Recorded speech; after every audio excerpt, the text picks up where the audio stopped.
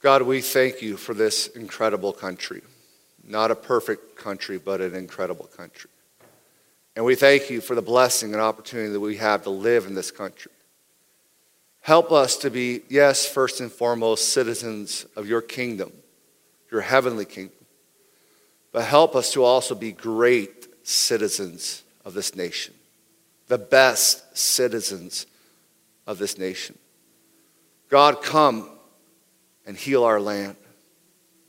Our land is in desperate need of your healing. Continue to make all things new in Canada, in the land, in the people groups, in our economy, in our education, in every capacity. Come and make all things new according to your purposes and for your glory. And help us to live shining brightly the light of Jesus in our lives. And let revival come to Canada once again. Let there be a great awakening of your Holy Spirit in our nation. Let there be a great outpouring of your presence, that many would come to know you as Lord. As Canada has been such an opening and welcoming country for so many nations of the world, and what a blessing and opportunity we have because of that to bring your good news of hope and love and forgiveness to so many different people groups. Help us as a church to model this well. And it's in Jesus' name we pray. Amen and amen. You may be seated here this morning. Thank you, worship team. Appreciate it.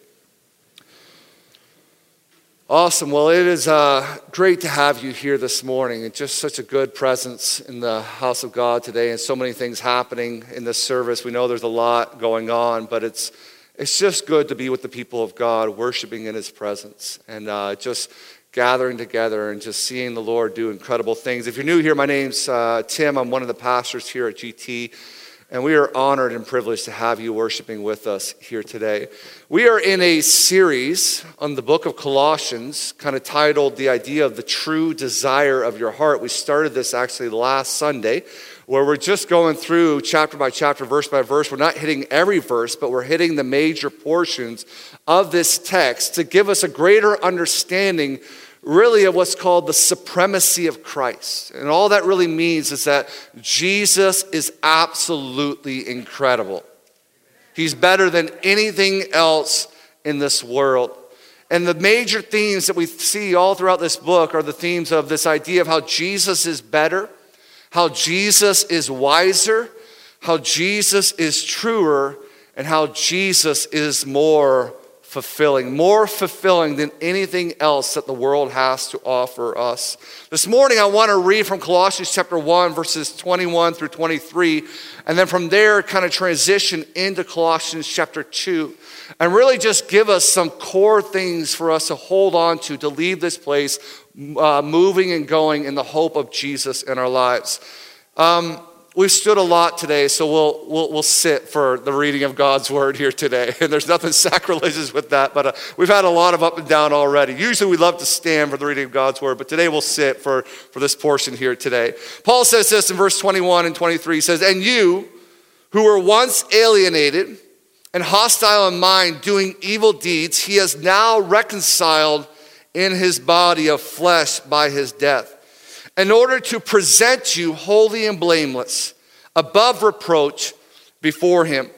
If indeed you continue in the faith, stable and steadfast, not shifting from the hope of the gospel that you heard, which has been proclaimed in all creation under heaven, and of which I, Paul, became a minister."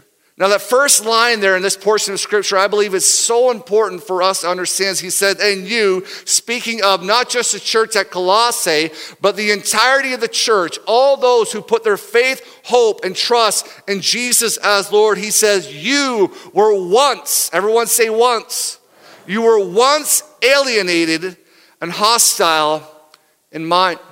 Now this word alienation, it speaks of the state or experience of being isolated from a group or activity to which one should belong or be involved in. I think the last 20 months, every one of us here this morning, every one of us joining online can identify with this idea of alienation. It's this idea of being isolated or set apart from a group that we once belonged or we should belong to. Now, when it comes to the broader theory of what's called social alienation, many sociologists have often talked about how this manifests in individuals' lives. In fact, sociologist Melvin Seaman, in his book on the meaning of alienation, speaks of 4 features that he attributes to this idea of social alienation. And those 4 features are that of powerlessness, meaninglessness, social isolation, and then also self-estrangement. When it comes to powerlessness, it's when individuals are socially alienated, that they believe that what happens in their lives is essentially outside of their control. And let's all be honest here this morning, every one of us are control freaks. Right? We all love to be masters of our own world and our own domain. And the last 20 months have taught us that there are things that are essentially outside of our control, and we don't like it. We don't enjoy it. It bothers us, right? And so that's that connection to powerlessness. Meaninglessness speaks of when an individual does not derive meaning from the things in which he or she is engaged with, or at least not the same common or normative meaning that others derive from it.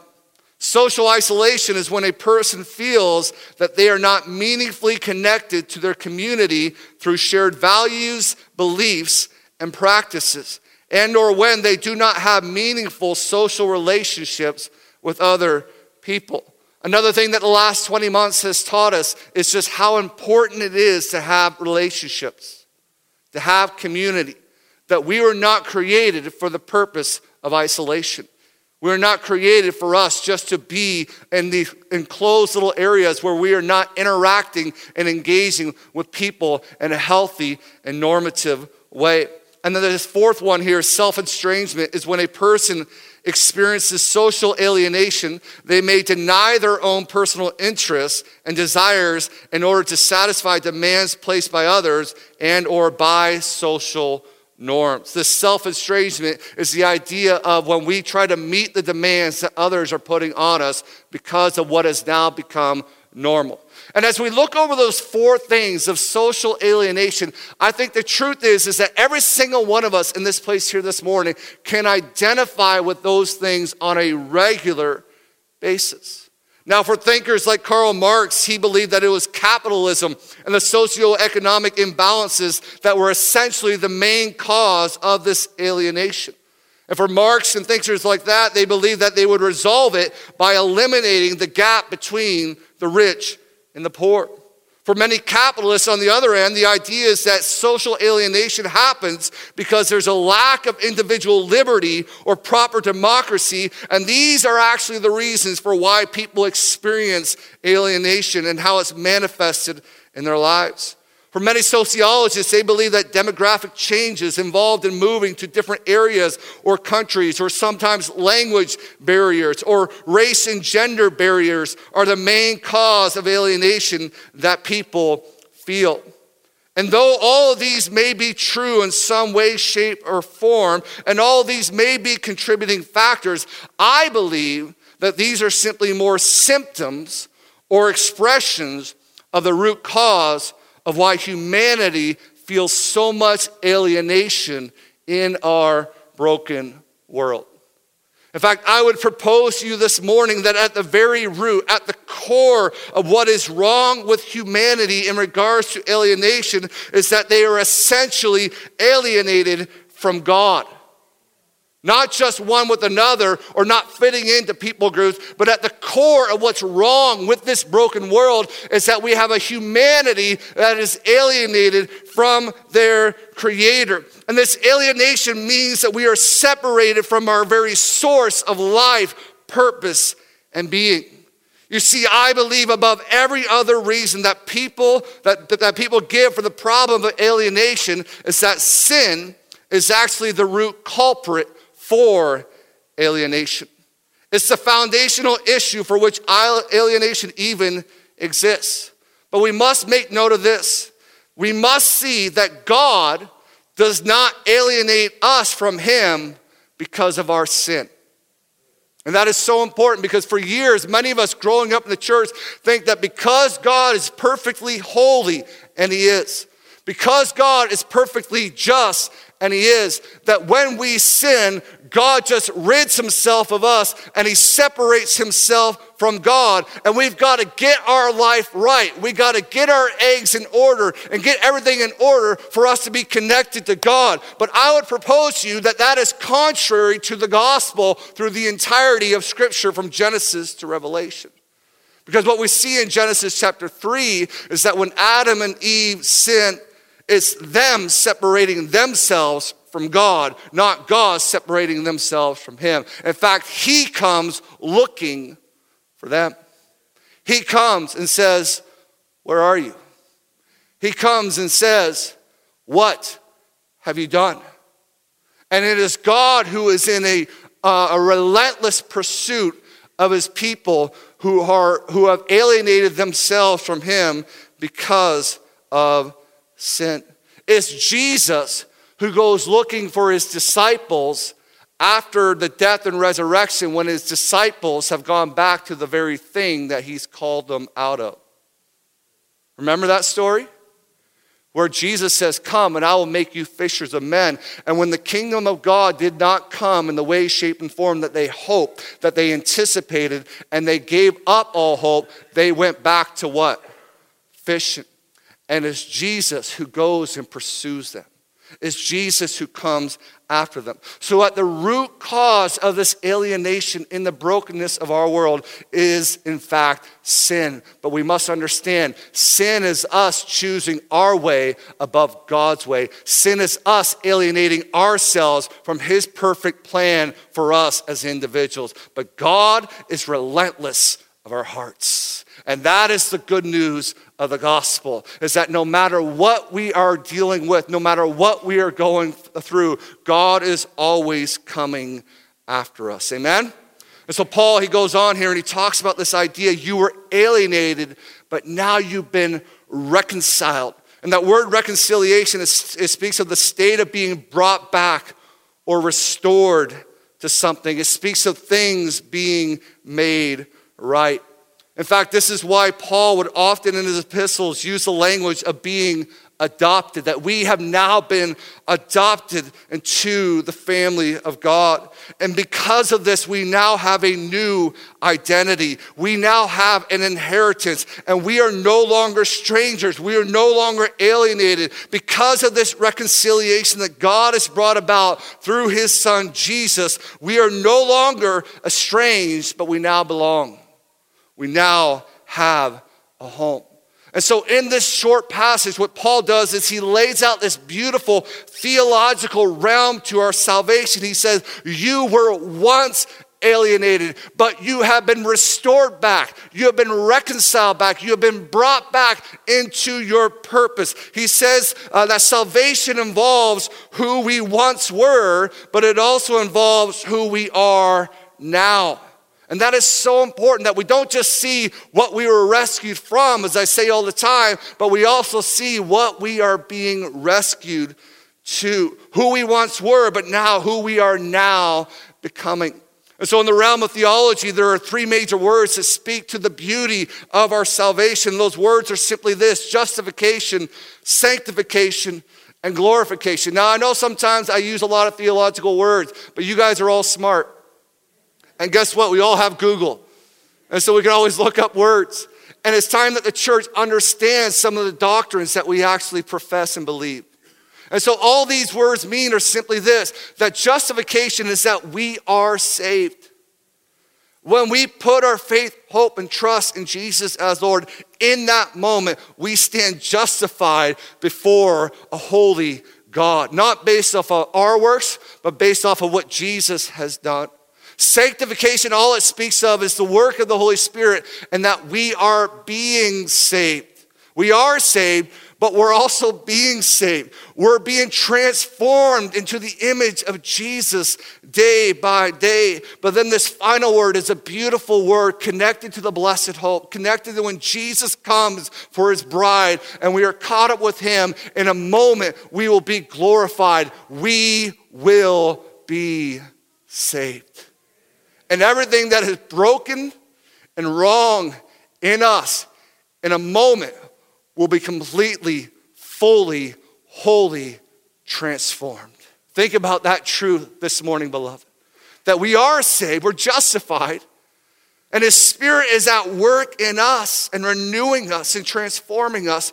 But we anticipate a day where in a moment we will be glorified and we will be completely made new. Now, how many people have a lot of stuff that is wrong with them in their lives?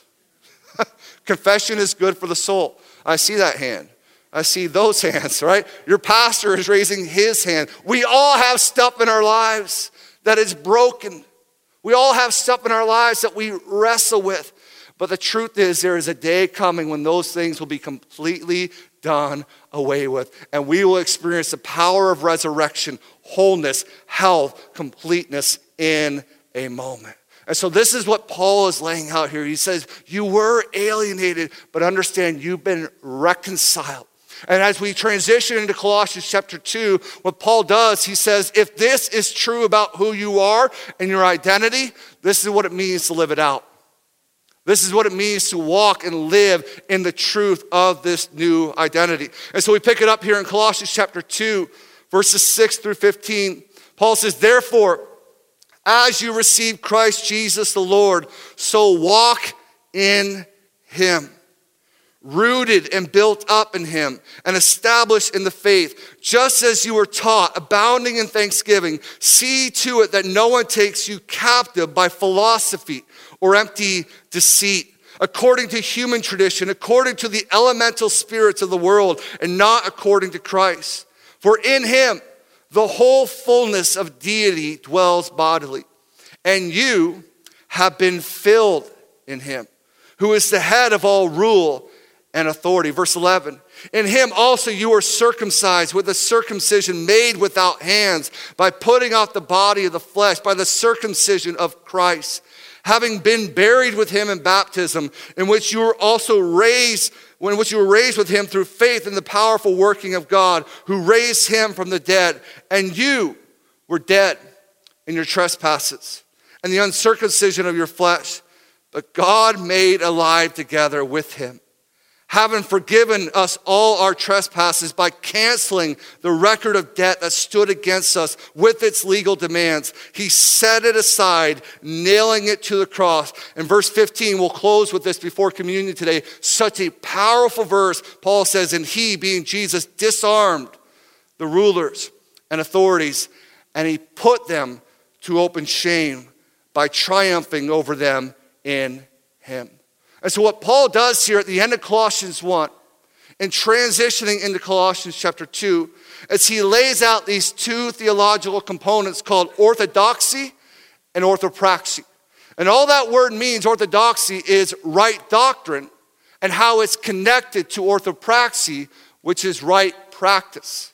And what Paul is doing here is he's saying, if you believe rightly about Jesus and what he has done, and how that speaks to your identity, then it should cause you to practice or live or function in a certain way. So right doctrine leads to right practice, and then right practice leads back to right understanding and doctrine. And this is so important because in Western culture, we have a lot of people that love to profess, especially in America, we dealt with this for 20 plus years, who love to profess, I'm a Christian by title and name, but when it came to their lives, when it came to their practice, it wasn't always modeled. And what Paul says here is that is absolutely nonsense. If you believe rightly about God and who he is, and if you truly identify as a follower of Jesus, it better look like something. That identity always leads to meaning and purpose. So let's break this down in a couple sections here. Verse 6 through 8. Once again, he says, therefore, as you receive Christ Jesus the Lord, so walk in him, rooted and built up in him, established in the faith, just as you were taught, abounding in thanksgiving, and see to it that no one takes you captive by philosophy and empty deceit, according to human tradition, according to the elemental spirits of the world, and not according to Christ. And so once again, what Paul says, if you've truly received Christ, if you are in him, let it affect the way you act. Let it affect the way you talk. Let it affect the way you think. Let your purpose and your meaning be built up in his ways, in the way of Jesus. This word philosophy in the original language, it speaks of human wisdom. And that word deceit, it speaks of trickery or false teaching. Now, Paul, he was not anti-philosophy. He often quoted from philosophers when he was ministering the gospel to the Gentiles. However, Paul is saying that when we are in Christ, and this is so important, we must guard against the constant indoctrination from the world that says, as we talked about last week, knowing Jesus and being known by Jesus, it's good, but it's not enough.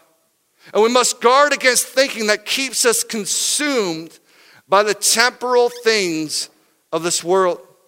And we must not only focus on all the brokenness and despair in this world that often leads to the manifestation of these symptoms of alienation, but rather we are to let the truth of God's word be the foundation of our identity. The world is competing for your attention.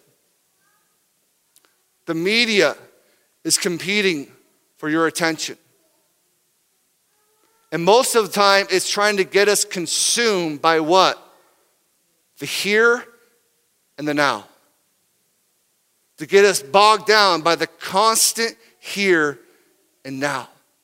And we need to be aware of the here and the now. We don't want to be so heavenly bound that we're no earthly good. I understand that.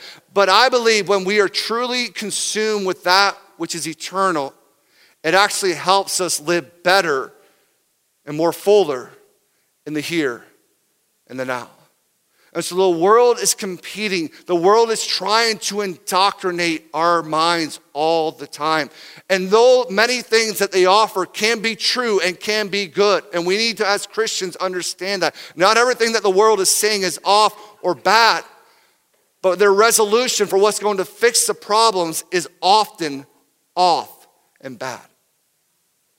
And so we must guard against that, guard against the philosophy of human wisdom and false teaching and trickery and allow ourselves to get bogged down in the constant here and now. And we must be rooted in Christ. We must be grounded in his word. We must allow this to shape us above any other news station.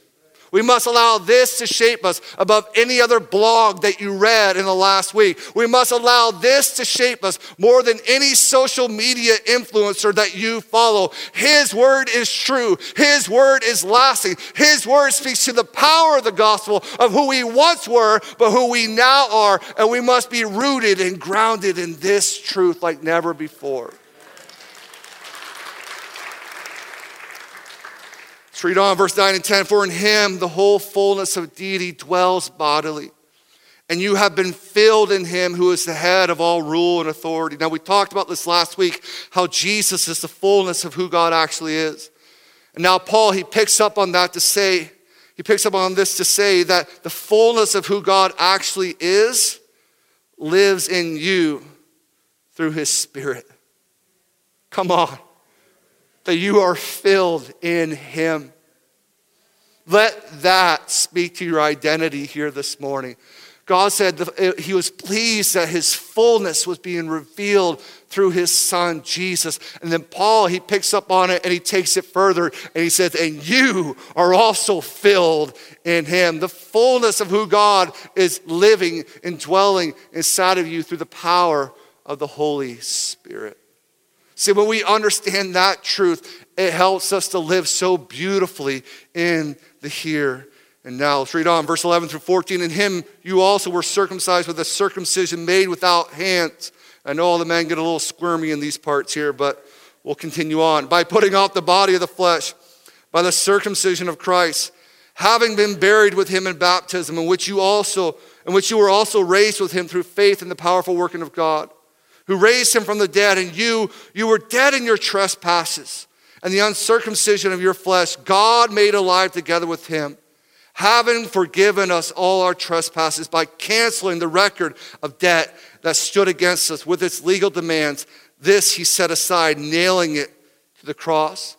Now, by Paul using this language of circumcision, it speaks of an outward act performed through the flesh in the Old Testament to signify the cutting away of flesh.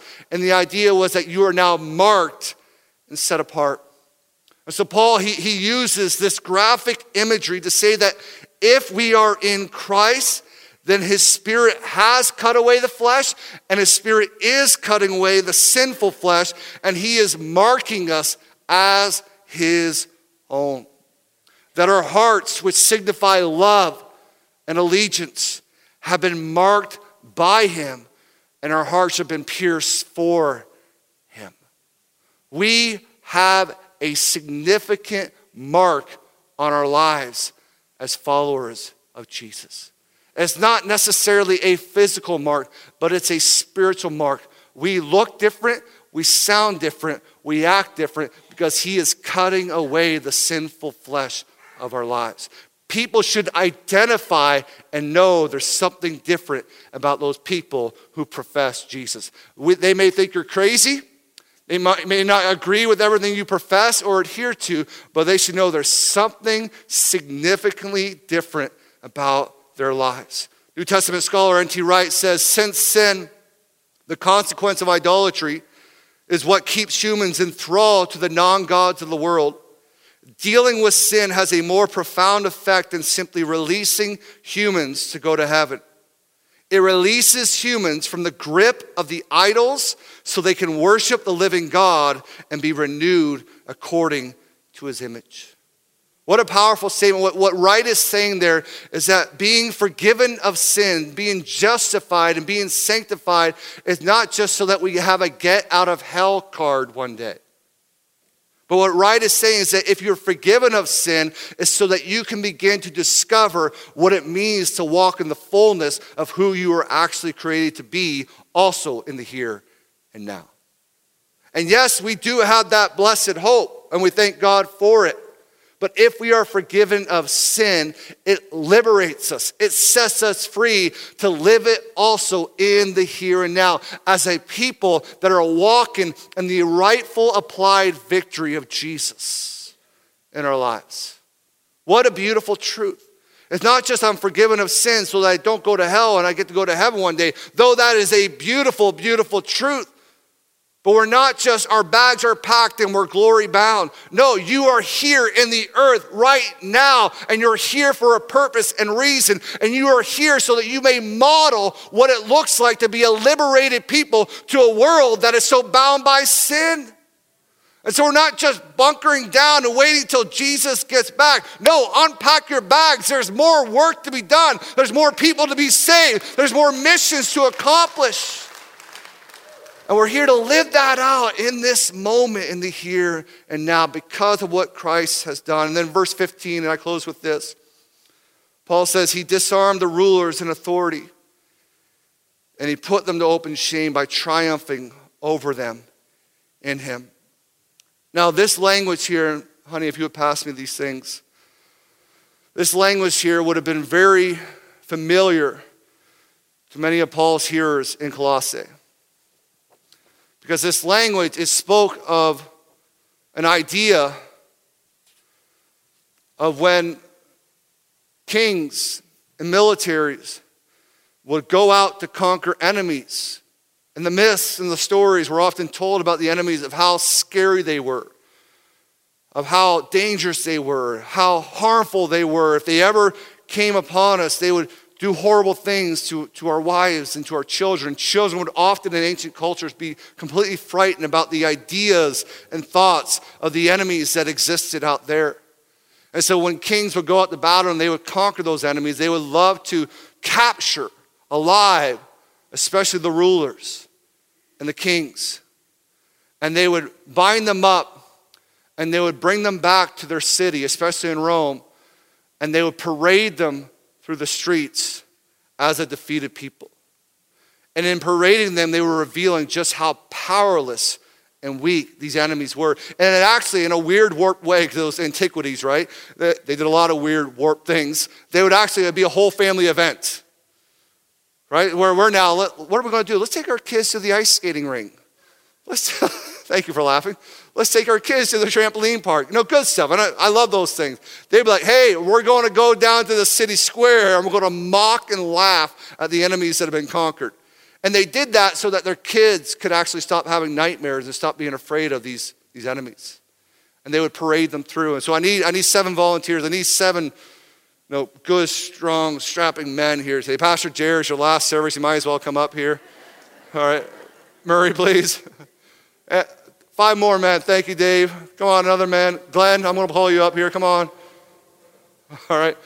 I need some men that aren't afraid to be made fun of. All right. Here we go. Thank you, Cody. What do we got? 1, 2, 3, 4, 5. I need 2 more. 2 more guys here. All right. Thank you. One more. My brother here, would you mind coming up? Are you okay? All right. Thank you. All right. Let's give it up for our men. So I want you to take one, pass it down, but don't show it to the congregation. I want you to grab an end of this rope, if I can untangle it. Grab an end. Act like you're bound up, like really good.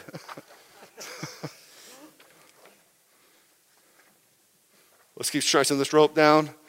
A little longer, a little longer, a little longer. A little longer. I'll go on this end, you go right there. All right. So let's say that I went out to battle with my military and we conquered these guys. And these guys, culture used to really fear. My community used to really, these guys are really threatening, aren't they? They're just, especially Pastor Jared, who can't ever not smile, right? It's just so deeply embedded. Even when he tries, it's like, that doesn't scare me, right? So, and we conquer these guys, and then we tie them up, and we say, you know what? We're going to take them, we're going to lead them as captive through our town so that we can reveal just how powerless they are, how they really don't have authority in our community, and our children don't need to worry about them. And so what Paul does is he picks up on that language, and he says, you were alienated from God, but now through Jesus, you've been reconciled back to him. And if this is true of your life, then you live it out. That means that the things that once held you bound no longer have you bound. And so we'll start down there. Why don't you reveal what you have there? Past mistakes.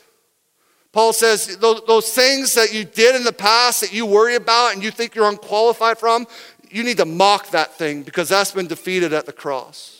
The other one here, meaninglessness. You feel meaningless. You feel like you have no worth in your life. You know what? That's a defeated foe. That no longer has rightful place in your lives. Next one here.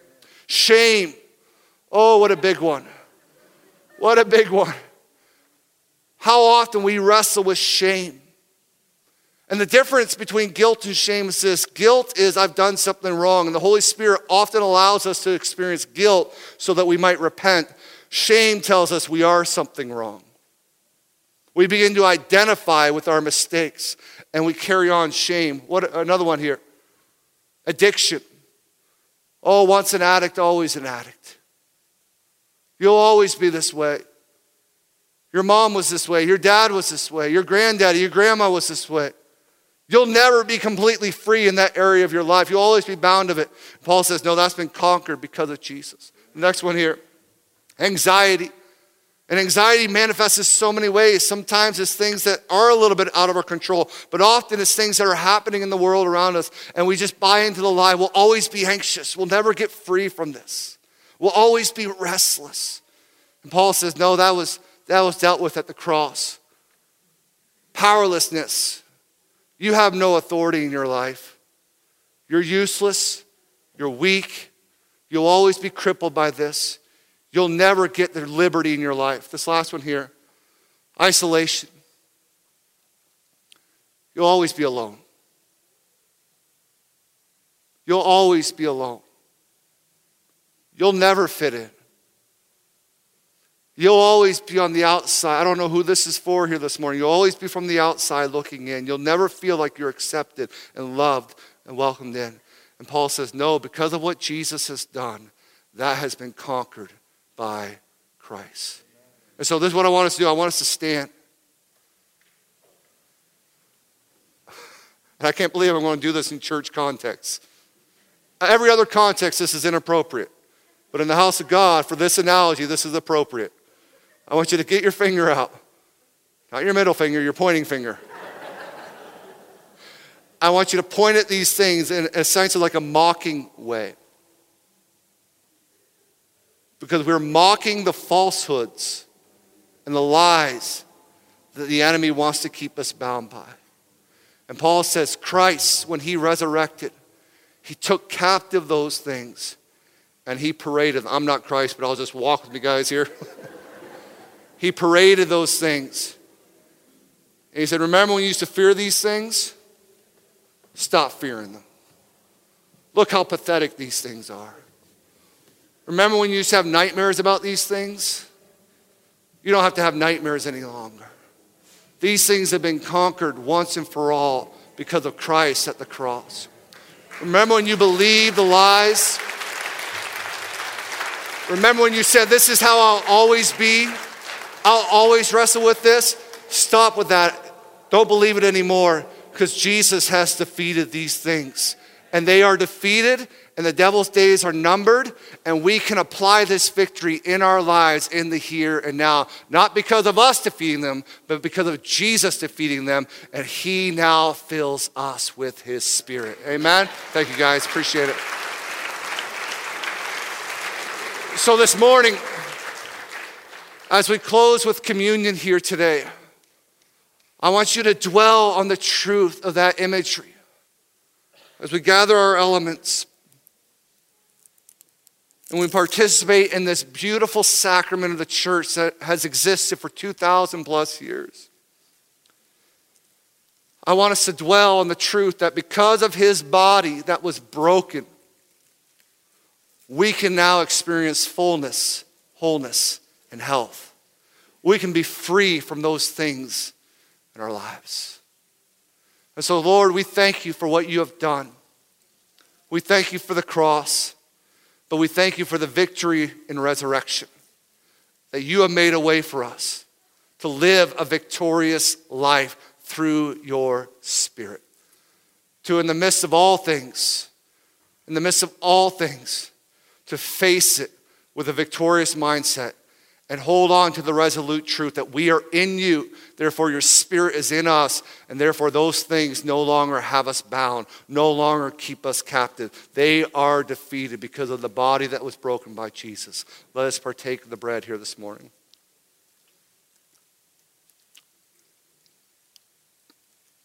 And in the same way, he took the cup,